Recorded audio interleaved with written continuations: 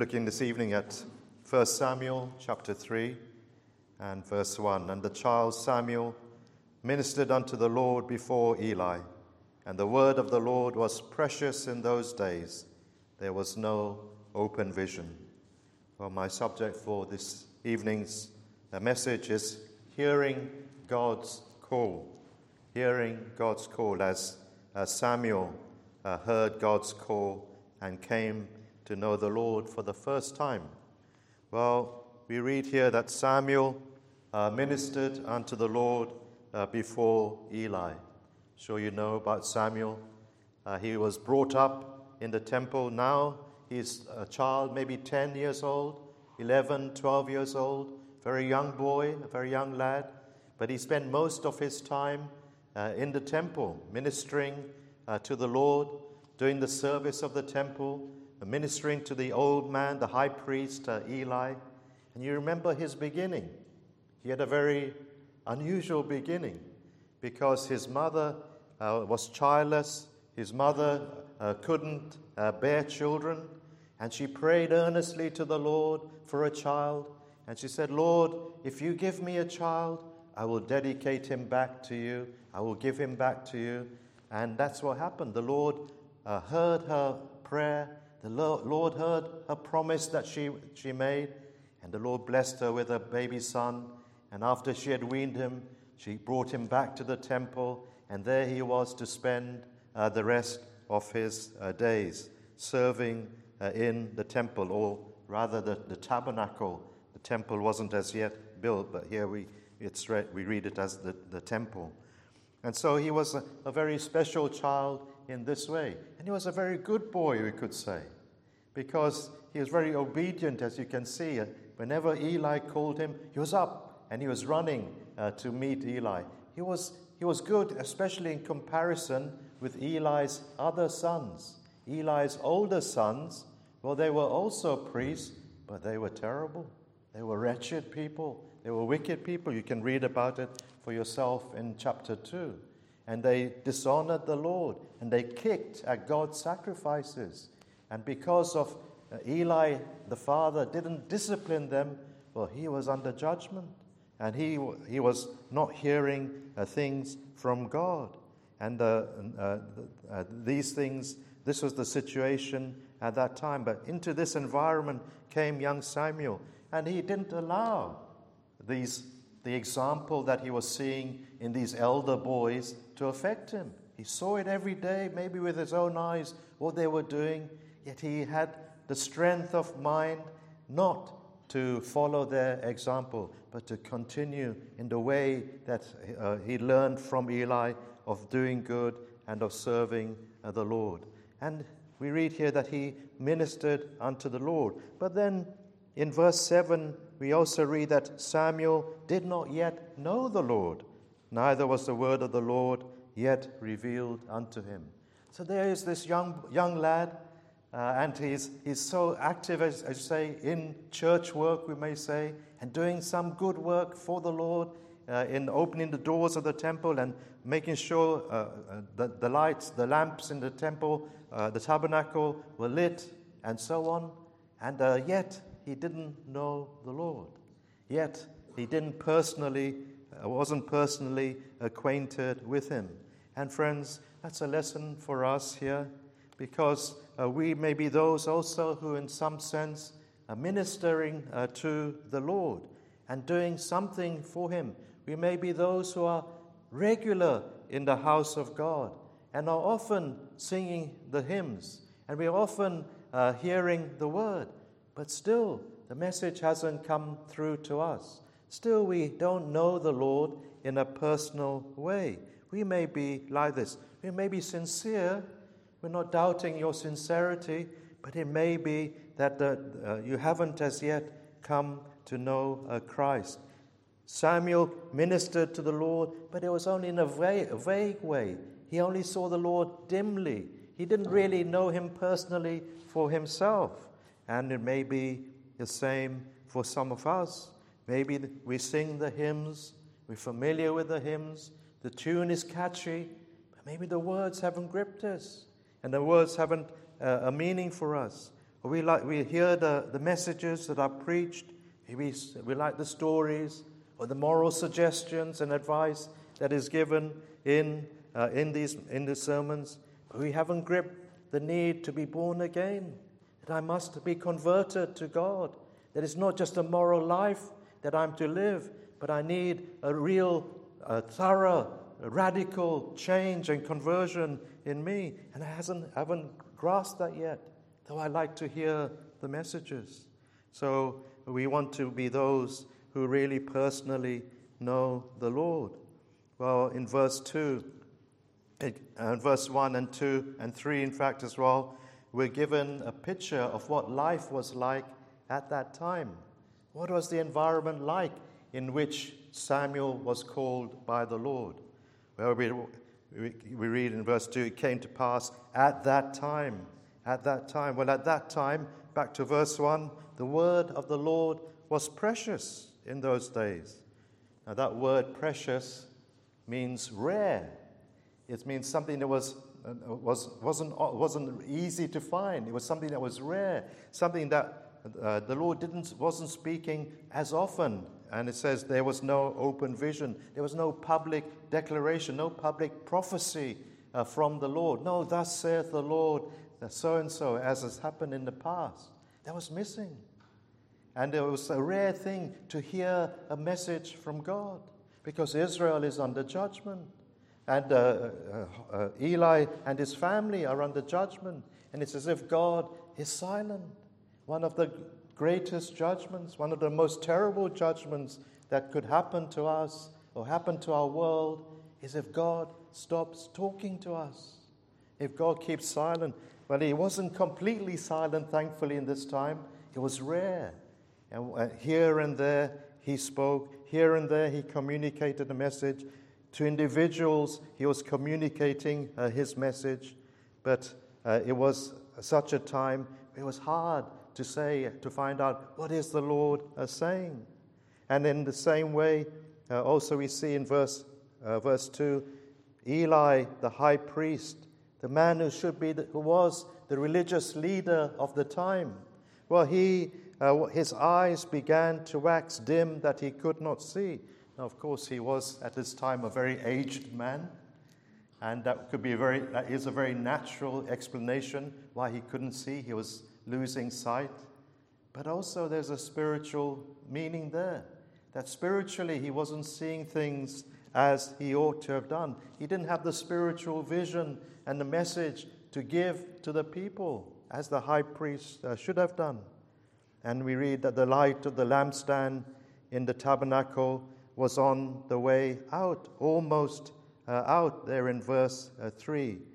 And that also we could think of it in a spiritual way. The things of God were held on to by just a very few. That light, that spiritual knowledge about God and the way of salvation. Well, at that time it was just flickering. Instead of burning like a flame as it should have been with all that God's blessings he had given to Israel, it was just flickering. And things spiritually, we could say, were in a bad way with the nation. And just a few here and there, a minority who were believing. But it was in such a spiritually dire time that the Lord called Samuel. And that we read at the end, that verse 4, that the Lord called Samuel at that time. And friends, look around you. When you look around at our nation, can we not say it's somewhat similar to this situation? There is a spiritual dearth of hearing the word of God. How little we hear the gospel, how little we seem to hear. It's not completely gone out. There are still churches here and there which are preaching the true gospel and calling us to repentance and faith in the Lord. But how few, so many churches, so few people. The majority, it seems, are not interested in spiritual things. The majority do not go after God. The majority are too busy with other things to think about the Lord,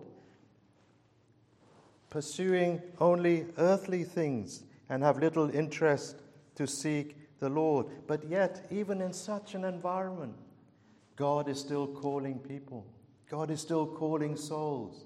God is still calling individual people to come to Him and to believe in Him. That shouldn't put us off. Just because the majority of people are not going to church or are not responding to God and have no faith in Him, that mustn't put you off, friends, from coming to Christ and believing in Him. In such a situation, Samuel was called, and Samuel responded to the Lord's call. And so it was, friends, here in the middle of the night, just before the morning broke, probably, while Samuel was still asleep, that the Lord called him for the first time, called him by his name, Samuel. And he answered, "Here am I." But he thought Eli, the high priest, was calling him. And so he ran to Eli. "Here I am, you called me." And Eli said, "I didn't call you. Go back to sleep. Go back to bed." And so he went back to bed. And then the Lord called Samuel again. "Samuel." Again he got up and he ran to Eli. "Here I am, you called me." He said, "No, I didn't call you." Again. And the scenario, as we've read, was repeated a third time. And it was only at the third time that it began to dawn on Eli what was happening. That it was actually the Lord who was calling calling Samuel. And so he instructed him, "Young lad, son, next time you hear that voice, this is how you should answer it. Say, 'Speak, Lord, for thy servant heareth.'" And that's what he will do. That's what he did on the fourth time. But before we come to that, let me just say, friends, a few things about this call that Samuel experienced, because it's very similar to the way the Lord calls us to Himself. Firstly, it's a totally unexpected call. Samuel expected to hear Eli calling him. Probably it happened many times before. He was an old man. He had needs. He needed help, and maybe in the middle of the night. And maybe he'd often, on previous occasions, called out to Samuel, "Samuel, Samuel," and Samuel had run to aid him. But he never expected a call from the Lord. He never expected a call from heaven. It's the same for us. Friends, Christ is calling us, calling you to come to Him. Christ is calling you to believe in Him, to receive Him into your heart and life, to be done with your sins and follow Him. Christ calls you, "Come unto me." So many comes in the Bible. "Come unto me, and I will give you rest." Come to me for forgiveness. Come to me, I'll change your life. Come to me, I will give you eternal life. Only He could say that as the Lord God, the Son of God. Did you ever expect Him to call you? Did you ever expect such a gracious call from heaven to you? None of us did, friends. Are you expecting an invitation to King Charles's coronation? Maybe. I doubt it. Of course not, you will say. But what if you did? What if you did get an invitation from Charles? Wouldn't it take you by surprise? Wouldn't you feel immensely privileged that he had called you to his coronation and bypassed so many people? You of all people, me of all people. Of course we would feel privileged. Oh, friends, how privileged we should feel if we get a call from Christ, that He would bypass, in a sense, so many others to speak to us and to call us to Himself, the God of all the earth, the God who has created and made all things, our Creator, our Maker, the God over all, the Savior of sinners, that He should set His eye upon me and call me. Oh, I should feel immensely privileged at this and surprised as well. We could say this unexpected call. It's also a gracious call, is it not? Totally undeserved. Oh yes, Samuel was a good boy. Samuel was an obedient boy. He was a helpful boy. He was diligent in his work in the tabernacle. But that wouldn't have been enough for him to merit such a call from on high. And he knew that. He wouldn't have expected God to bless him because he was so good. He knew he didn't deserve such a high calling when it came. Neither do we, friends. Neither do we. There's nothing that we can do to merit God's favor and his blessing and his attention. I cannot say I've done this and this and this, Lord, so you must reward me. You must pay me for what I've done for you, the service I've done for you. The opposite is true. My sins have so offended a holy God, and have so that I've chosen rather to have no dealings with him. I've chosen to have no contact with him, and he could quite rightly respond in the same way to me. I have offended him by my sins, and it would be right and just for him to just punish me and say, I'm having nothing at all to do with you. If I speak evil of you, if I this week, see you in the street and make fun of you publicly, and if I call you names when you're walking down the street, all sorts of names that hurt you and are terrible things, if I slash the tires on your car when you're not looking, I throw bricks at the windows of your house and cause you much grief and pain, or can I expect that you will invite me for dinner, a 3-course meal at your house the following week? Of course not. You'd want nothing to do with me because I've treated you in such a terrible way. I deserve no such things. Oh, friends, how badly we have treated God. How badly we have treated the Lord, with contempt, with disregard, with rebellion, with disrespect. Don't care about him. Who is the Lord to tell me what to do? So often people think like that and speak like that, sometimes so brazenly.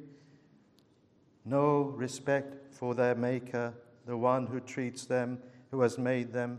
And yet, still, this God who has been offended is the one who graciously, again and again, calls out to us to come to him. And he will forgive us, and he will pardon us, and he will change us, and he will forget all the contempt and all the rebellion that you have done against him. He will forget it and put it entirely behind his back, and will never bring it up again.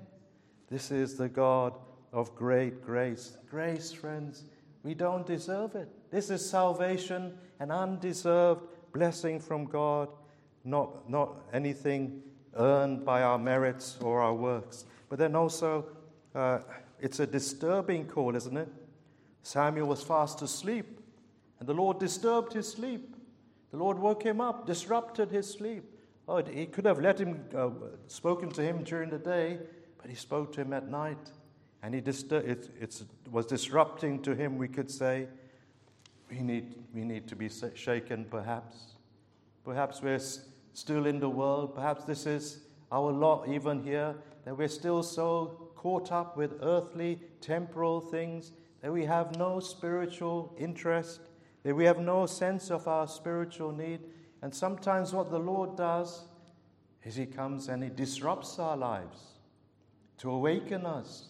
We're fast asleep in the world and the things of time, and that alone occupies us, asleep in these things. And God has to sometimes come and shake us to wake up. You're in trouble, you're in need, you're in desperate need, you're in desperate trouble, you're lost, you're perishing, you're on your way to hell. Wake up, now's not the time to be sleeping. Maybe we don't want to listen. I mean, he has to then speak in a more difficult way, a more troubling way. And sometimes he may send troubles and problems into our lives and difficulties into our lives to make us awake, to make us realize our need of him. And we are placed in situations beyond our control. Oh, we often think, well, I can handle these problems, the problems of life by myself. But it's only when we're brought into a real corner and realize I haven't got anything in me. And my life is at my wit's end, perhaps. And all these things have happened. Maybe a loved one is seriously ill, or I myself am thrust into such a situation, or some great loss may happen in my life, and the situation is out of control. And then I'm brought to cry to God, whereas before I never did. I never did. Well, these are some of God's ways that He has to use. If we don't come to Him with that first time He comes gently and speaks to us, He may have to rough up our way, but it's only, friends, with a design to bring us to Himself, to get our attention. Oh, then we could also say it's a repeated call, isn't it? 4 times the Lord called Samuel before he responded in the right way. At first, he couldn't discern the Lord's voice. He thought Eli was calling him. He had to hear it again and again. Oh, friends, how often the Lord speaks to us. Sermon after sermon after sermon. It's the Lord who's calling us to Himself, but we haven't realized. We think it's just the man who's preaching to us. We think it's just the preacher, and he's giving us his own ideas and his own opinions, and he's giving us his own views and talking about the problems and how he thinks it should be solved. But it's just a man's view. It's just a man who's putting these things. And we haven't realized that behind the man is the Lord who is calling you to Himself. And it comes again and again until one day that it dawns upon you, oh, it's God speaking to me. This is the Lord's word. And we discern His voice. And we go beyond the preacher and we realize it's Him who has called us. And we begin to discern God's voice in the right way. How will I know? How will I know the Lord's voice? Well, when I begin to understand the gospel message. How can I tell I'm discerning the Lord's voice, that He's speaking to me? When I begin to understand what the Bible is saying. When it begins to make sense to me. Before maybe I heard it and read it again and again, and it was all quite difficult and complex. But suddenly I see it. I begin to see it. I begin to see the way of salvation. I begin to see who Christ is. That He is unique above every other person. That there is no one like Him and no one who can do things for individuals like He can. He is the only one who can give eternal life. He is the only one who said, believe on me and I will save you and change you and make you a better person and take you to heaven. Oh, when we begin to understand who He is, that He is the Son of God, not just an ordinary man who came from heaven to give His life on Calvary's cross for sinners. And we understand the cross, that there the Lord Jesus was taking upon Himself the punishment of all those who will trust in Him. We understand it and say, oh, now I see it. That's the Lord helping you to discern His voice. Oh, I know the Lord is speaking to me when I realize that the Bible is true. When I realize that it is the Word of God. I don't know how, but I feel now that I feel persuaded that this book from cover to cover is true and right altogether, and I can depend upon it. That is something that God has done in me. Friends, I know that the Lord is speaking when the message comes to me in a personal way. When it's not just given in a general way, but I feel, oh, this is for me. This is for my soul. This is for my salvation. I am a sinner. I deserve to go to hell. I deserve to be eternally punished. But there is a Savior. I must make Him my Savior. I must believe in Him for myself. I must look to Him who died on the cross. I trust in Him. I trust in Him who died for sinners. And the Word of God says, if I trust in Him, He will save me. Then I must do that. We begin to apply it to ourselves in this personal way, then we can be somewhat sure that the Lord is speaking to us. Well, how should we respond then when He does call, when He calls us to Himself? With this unexpected, undeserved call, were like Samuel. He said, "Speak, Lord, for thy servant heareth." Those are the words Eli taught him to say. This is how to respond the next time, and that's what he did. And may I teach you how to respond when the Lord calls you? May I put words into your mouth as well, like Eli did to Samuel? Say something along these lines, friends. "Lord, I've not listened as I ought to have done. Lord, in the past, I've found fault with your word. I've doubted it. I've quibbled over it. I've sat maybe in judgment over it. But no more, Lord. I'm not going to do these things. Now I'm willing to listen. Now I'm willing to receive all that you say. Now I'll not argue with what you say to me anymore. I'm willing to listen, and you tell me I must come as a beggar to you. I will come in that way, Lord. You tell me it's all of grace. I will plead nothing of my own merits before you. You tell me to repent. Lord, I will repent before you. You tell me I need a new heart and conversion, a new beginning. Lord, grant me these things. Lord, bless me in this way. Hear my prayer. Pray like that, friends, and the Lord will hear you. Look at these words. "Speak, Lord, for thy servant heareth." It's a new kind of relationship there, isn't it? "Speak, Lord, for thy servant heareth." He puts himself in the place of a servant, and he addresses the Lord, Christ, as his Lord. And this is what we must do. If we would have salvation, it's not only forgiveness, we need that, but we must also say to Christ, "I'm no longer going to live life for myself, my own way. I'm not going to hold on to life for me. Lord, I give my life to you. You are now my Lord. Before I was the Lord. I dictated. I said this. I went wherever I went. But now, from now on, I'm going to say, Lord, what do you want me to do? What is your will for my life? I am your servant." That's the kind of relationship that must exist between you and Christ if you would truly have him. We cannot have him only for forgiveness. He will also and must be our Lord. We yield our lives over to him. Oh, friends, as I close, the Lord is calling still. Even in these dire days that we're living spiritually, the Lord's voice is still being heard. "Follow me, come unto me, believe in me, look unto me, and be ye saved." What is your response? What is your response, friend? Don't disturb me. Don't trouble me. Let me live my life comfortably here. Stop calling me, maybe even people say. Well, friends, don't do that. Otherwise the Lord may take you at your word. He may stop calling you altogether. Or perhaps you say, "Not now, Lord.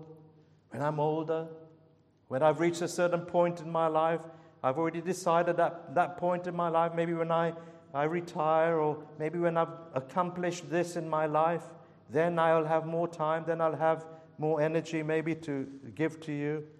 No, friends, be like Samuel now. Samuel was a young lad, as you said. He didn't think he was going to be wasting his life by giving it to the Lord. And the Lord called him. He responded immediately. And what a fruitful life he had.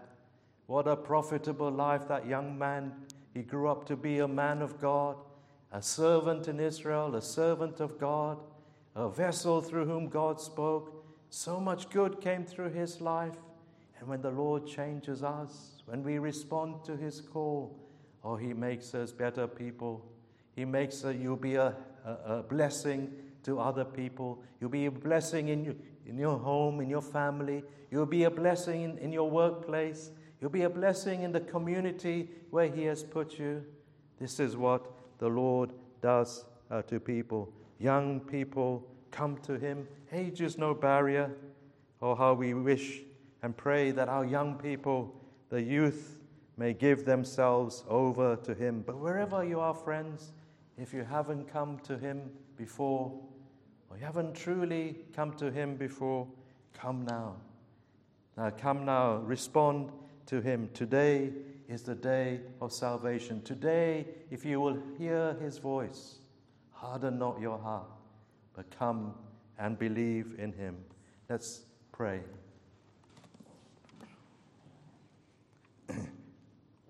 O Lord, we thank thee again for thy gracious and mighty call. Come and work effectually in our hearts. Come and make that call effectual and efficacious in each one of us, that we may respond. Make us willing to come, Lord. Make us desirous to come. Make us see our need to come, and grant that we may come and find all these things that thou hast promised us, a forgiveness and life, spiritual life from thee, an eternal home in heaven to be our portion. O Lord, bless us, each one in this place. We ask in our Saviour's name. Amen. We sing our final hymn, number 355. Come ye sinners, poor and needy. 355.